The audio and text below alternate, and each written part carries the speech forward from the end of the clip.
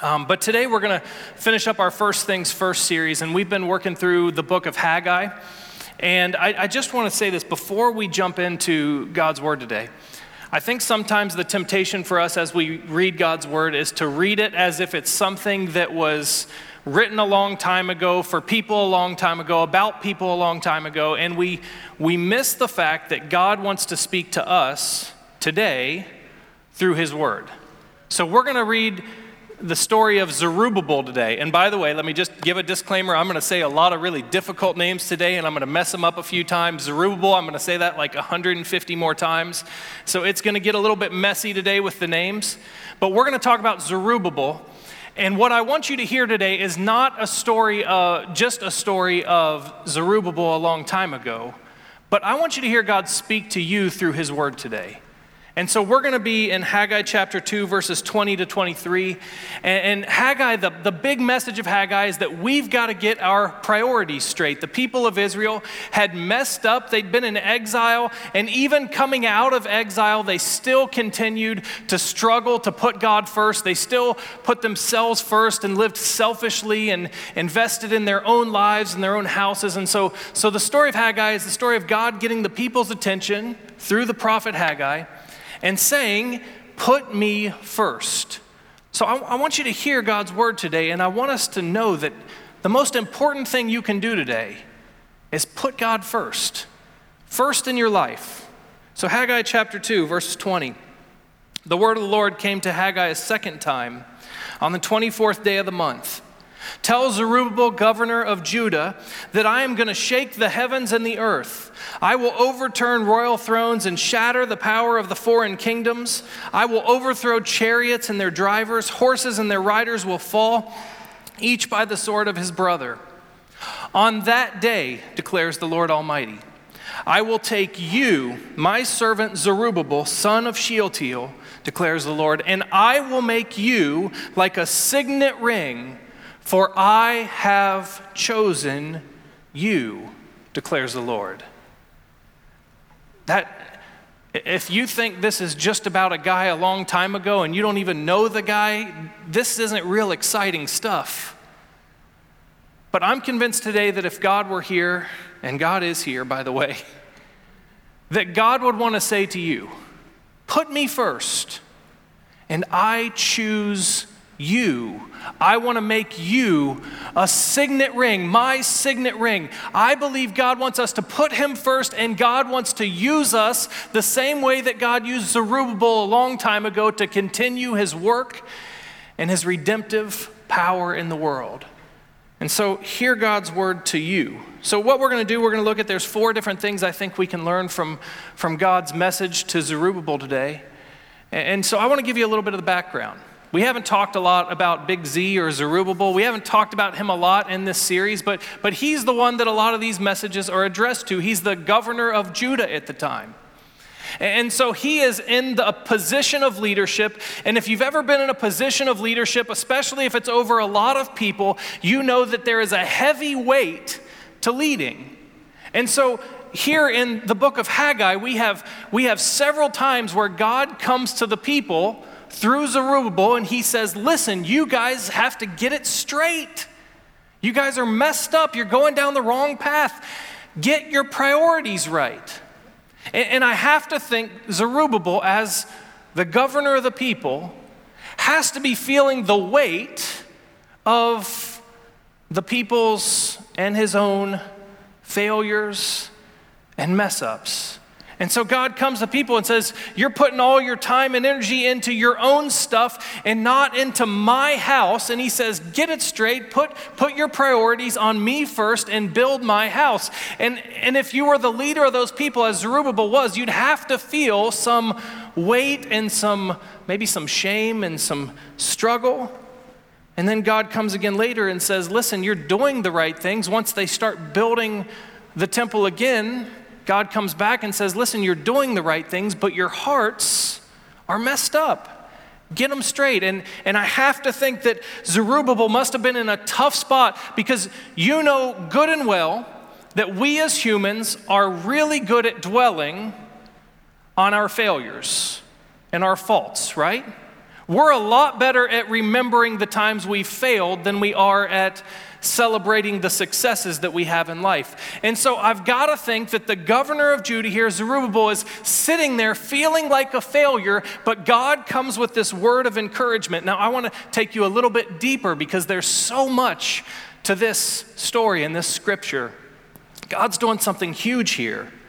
See, Zerubbabel not only is the governor of Judah, not only is he leading the people who have messed up a few times and need correction, but he also comes from a pretty tough place. See, Zerubbabel had a grandfather.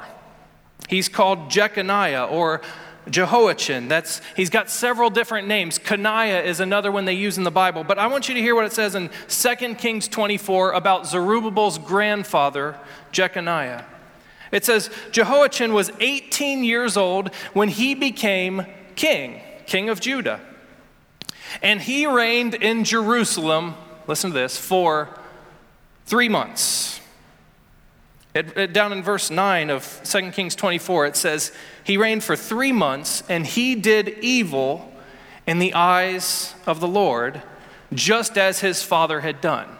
So Zerubbabel's leading the people, and they're struggling and they're failing, but not just that. He comes from a long line of leaders who have messed up. His grandfather, his grandfather's father, and that's his family. If you read further in Jeremiah chapter 22, this is what God says to Jehoiachin or Jeconiah. He says, as surely as I live, declares the Lord, even if you, Jehoiachin, son of Jehoiakim, king of Judah, were a signet ring on my right hand. Does that sound familiar? That's what God says in Haggai chapter 2 to Zerubbabel. He says, even if you were a signet ring on my right hand, I would pull you off. That's how messed up he had been. That's how much he had blown it. God says, even if you were my signet ring, I would pull you off. Then in verse 30, it says, this is what the Lord says. Record this man as if childless, a man who will not prosper in his lifetime, for none of his offspring will prosper. None will sit on the throne of David or rule anymore in Judah. And so Zerubbabel's not only a governor of a people that are blowing it time and time again. Zerubbabel comes from a name that's kind of known for blowing it. I mean, think about that. We remember that stuff, right? I mean, our names carry significance. Our family carries significance for us. When people hear that I'm a Mahaffey, they're not surprised that I cry every 5 minutes. We're all that way. That's how we are. And I don't know, I said this in first service, I would be interested to know, like when one of my sons comes around the corner, what do people say about it? Oh, there's one of those Mahaffey kids. Wonder what people say. Well, I can tell you that for Zerubbabel, that wasn't good. He came from a place of failure and brokenness, and he's leading a people who are continually struggling, and so God comes to him, and that's why this is so amazing, is God is, number one, encouraging Zerubbabel, but he's also doing something incredible in that he's restoring a whole family, a whole line. And so his family name was messed up, but look at what God says to Zerubbabel. On that day, I will take you, my servant Zerubbabel, son of Shealtiel, and I will make you like a signet ring, for I have chosen you. This is an incredible moment of reconciliation. This is an incredible moment for a guy who comes from failure. All he's known is failure and pain. He comes from a name of brokenness, and God says, I choose you. And I'm going to make you like a signet ring. So let's look at the 4 things we learn. Number 1, I don't know what kind of family all of you come from. I don't know if when you walk into a room and they see you, they think, oh, that's one of those guys. Or if you come from a great line, but number 1, when we put God first, it changes the course of our lives and of our families. This is huge. See, Zerubbabel had a choice to make. Am I going to put God first, or am I going to put myself first? Am I going to continue to invest in my own house and my own wealth? See, that's what his grandfather did. He did what was evil in the eyes of the Lord. He didn't put God first. He worshiped other things first. And so Zerubbabel has this choice. Am I going to put God first, or am I going to continue in the line and the failures and the brokenness? He chooses to put God first.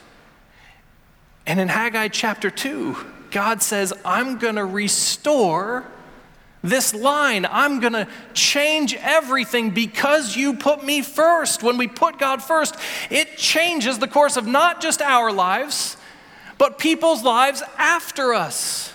Listen, we all want our family name to be good, right? We all want our kids and our grandkids and everybody that comes after us, we all want them to have the best.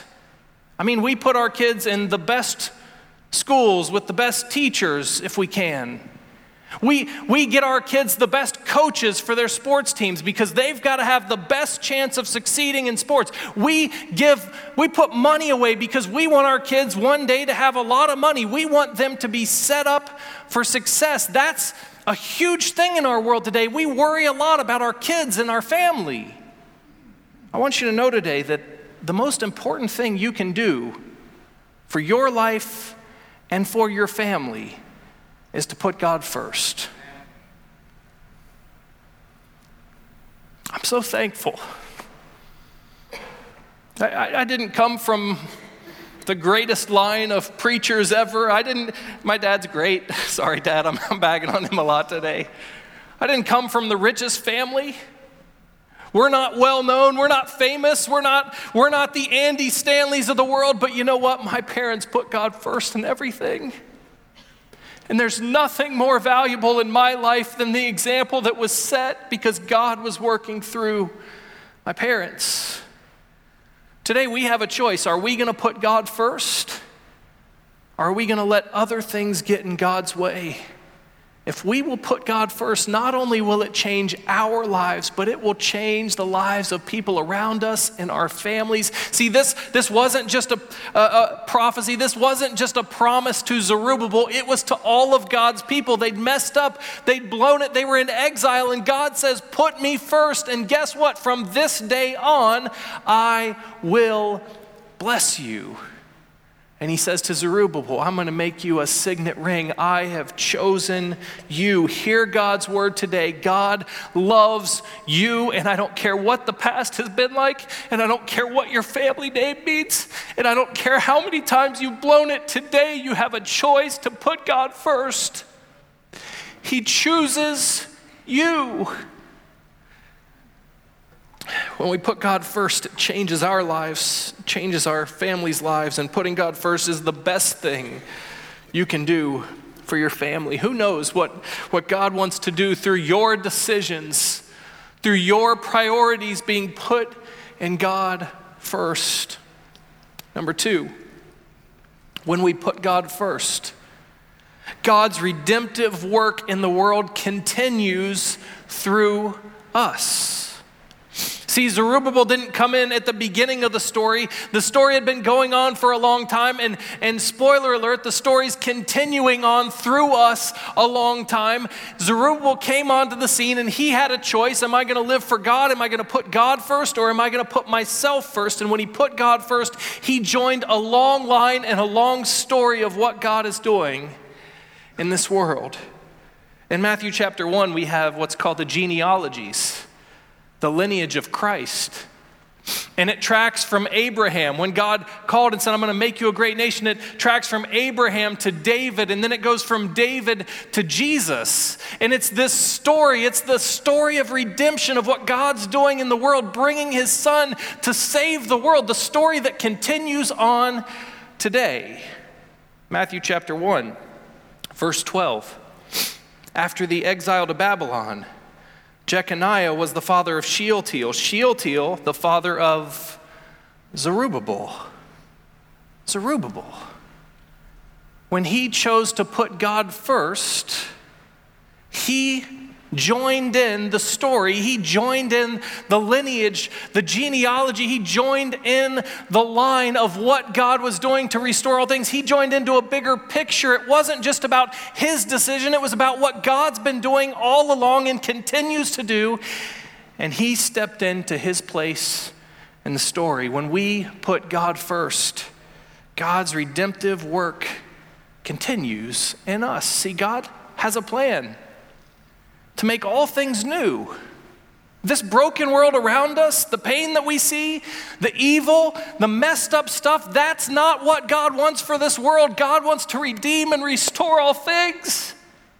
God wants to fill this place with his glory, and guess what? If we put him first, we become a part of that big story. We all want to be a part of something big, right? There's nothing bigger than we could do than to put God first and be a part of what God is doing in this world. God will work through you. Number 3, when we put God first, we bear the glory of God. It's not just about making a decision and showing up to church and being a nice person. It's not just about getting our lives to look neat and clean. It's not just about calling ourselves by a name. God wants us to be filled with his glory. God wants you to experience the glory of God and the glory of God to move through you. It's not just a small decision, but God's glory is going to fill this earth. Earlier in Haggai, God says, my glory is going to fill this temple, this house. I'm going to shake the heavens and the earth, and it's going to be full of my glory. And listen, we understand that Jesus was the coming of the prophecy. He was the glory that was coming. He came to the temple and he filled it, and it was God's glory through Christ, his son. But when Jesus went back to heaven, he said, I'm sending you my spirit that will live in you. And I have this idea, it's not my idea, but I believe that God's glory that's filling the earth is not just something that happened a long time ago, and it's not just that Jesus came. That's the focal point. That's what it's all about. But I believe God's glory continues to be poured out in our world through us, through his people. When Zerubbabel made a decision to put God first, he was filled with the glory of God, and God's glory came into his heart and into his life and passed through him and into the world. You know what the world needs? We think the world just needs the right answers, right? If only they could get the right answers, then we would all be fine. We think the world just needs to behave the right way, right? You know what the world needs? The world needs the glory of God to flow through God's people. I think the primary way that God wants to show his glory is through his people that put him first. I guarantee you that you've seen the glory of God most as God has worked through other people. That's how God works. So when we put God first, we bear his glory, and God's promised glory often comes through his work and his people. And so God says on that day, I will take you, my servant Zerubbabel, son of Shealtiel, and I will make you like my signet ring, for I have chosen you. Let's talk about a signet ring for a minute. A signet ring is something that kings and noblemen would have. And the signet ring was a powerful thing because when a king wanted to make a decree, he would stamp it with his signet ring. That signet ring meant this comes from the king. This has authority. This has power. When he would send a letter, he would send it and he would stamp it with his signet ring because that told the person getting the letter that it wasn't an imposter. It was the king that was writing. And so the signet ring carried the glory of the king with it. If you got a letter and it had the stamp of the king on it, that's not a letter you're discarding. God says, I want you, Zerubbabel, my servant, to be like my signet ring. I want you to bear my image, my glory. I want you, when I want to work in the world, I want to stamp it with you, my glory. When I want to send a message, I want it to go through you, my signet ring. God's will for us is not that we're just a bunch of people that show up and sing. God's will is that we would carry his glory and that he would stamp what he's doing here on earth with us, his people, his image bearers, his signet rings. Is there any greater honor that we could have? Is there anything better that you could do with your life than to be a representative, a signet ring of the Almighty God? See, kings had signet rings, but we're talking about the King of Kings here. And he comes to Zerubbabel and he says, I want to make you my signet ring. I want my glory to fill you, and I want to stamp my work on this world with you. There's nothing greater we can be. And I don't know about you, but when we talk about legacy, when we talk about, what we want to leave those that come after us, there's nothing more important than that when others see us, they see the image of the King. I want my kids to have good teachers, and I want them to have good, coaches, and I want them to have money when they get older, and I want them to be taken care of. You know what I want more than anything? I want them to know the Creator God, the only one that can give them life, the only one that can save them. God wants us to be his signet ring, which brings us to number 4. How does that happen? What does it look like to be God's signet ring? Well, when we put God first, our lives point to Jesus. That's how it works. We become the image bearers. We're filled with his glory, and so when people see us, they are pointed to Christ. Not to a guy who was halfway successful, or not to a person that was super talented. Or when God speaks to Zerubbabel, he's not saying, Zerubbabel, I'm going to elevate you over everyone else. He's saying, Zerubbabel, you're going to be my signet ring, and you are going to point other people to Jesus. And we see in the genealogy that Zerubbabel's name points to the coming of Christ. You know what God wants to do through each and every one of us? He wants us to put him first. He wants to fill us with his glory. He wants us to be his signet ring, and he wants us to point to Christ. We've got to start pointing to Christ.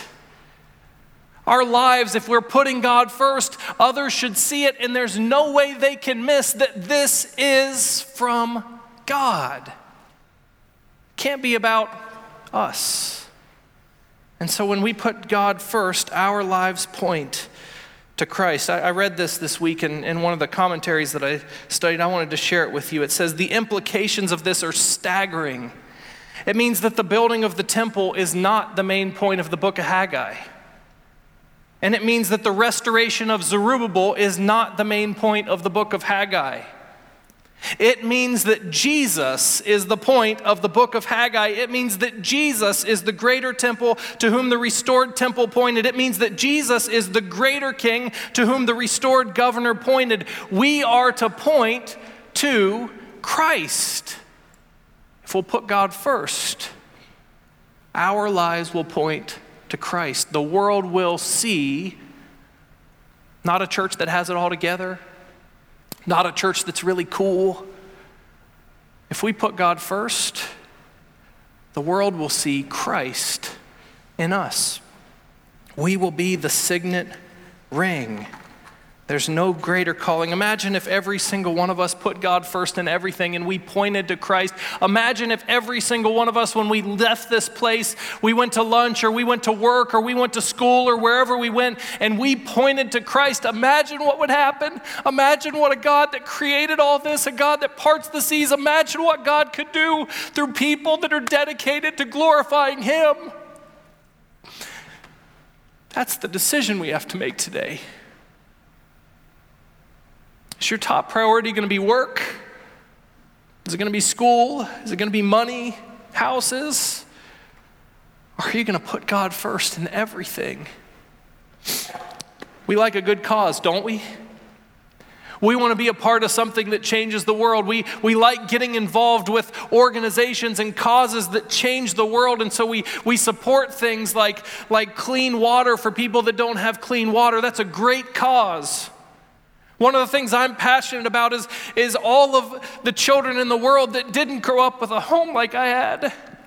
And I love causes that support adoption and giving families to these children. And there are all these good causes, and we like to be a part of a good cause, right? Listen, Jesus is the salvation of the world. There is no greater cause than the cause, which is Jesus. And the best thing you could do with your lives is to point to Christ. Only in him does our world have hope. All those other causes are great. I'm not saying don't do those things. I'm saying put God first and point to Christ, because that's what ultimately is going to save and change this world. We got to put God first. So as we wrap up this series, I just want you to take a second and I want you to really think about your life.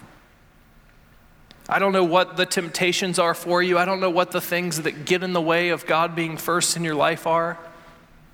I would imagine for some of you, work. You want to build a career. You want to work hard. You want to be really good at what you do. You want to make a name, and so work can get in the way. I imagine for some of you, it's family. You want to invest all your time and energy into your kids, and you want them to be set up. I would imagine for some of you it's money. You want to make the most money. You want to make enough to where you've got everything figured out and you're set up. Maybe for some of you it's your time. You just don't have time to put God first. Zerubbabel was at a place. He came from a long line of failure. He led a people that were failing, and God said, "Put me first." And he did. And God says, "I have chosen you. You will be my signet ring, and you will be filled with my glory. And I'm going to work through you." Today we have a choice. I know that some of you are probably in that place where you're already living for God, but I want you to know today that your choice today to put God first has eternal implications on your life. But not just your life, the lives of those that will come after you. The question is, will you put God first? Maybe there's something in your life that has just become too important and it's gotten in the way of you worshiping God. Maybe there's something in your life that's become too important and you have sacrificed your pure heart to worship something else. Maybe you've just gotten so busy that God's gotten pushed to the side. Today we have a choice. Will you put God first? I believe God is speaking to us today and saying, "I choose you." Father, I thank you for your word in Haggai. I thank you for your people and just the story of the way you've been working from the beginning of time. And Lord, we know that your story continues on, and we are a part of something that's going on, and you one day will come and make all things new, Lord. And Lord, we are here to glorify you, but Lord, if there's anything in any of our lives right now that have gotten in the way of us putting you first, if there's anything that's just become a little bit too important, if there's anything that has become more valuable to us than our relationship with you, I pray that you would point out those things right now, Lord.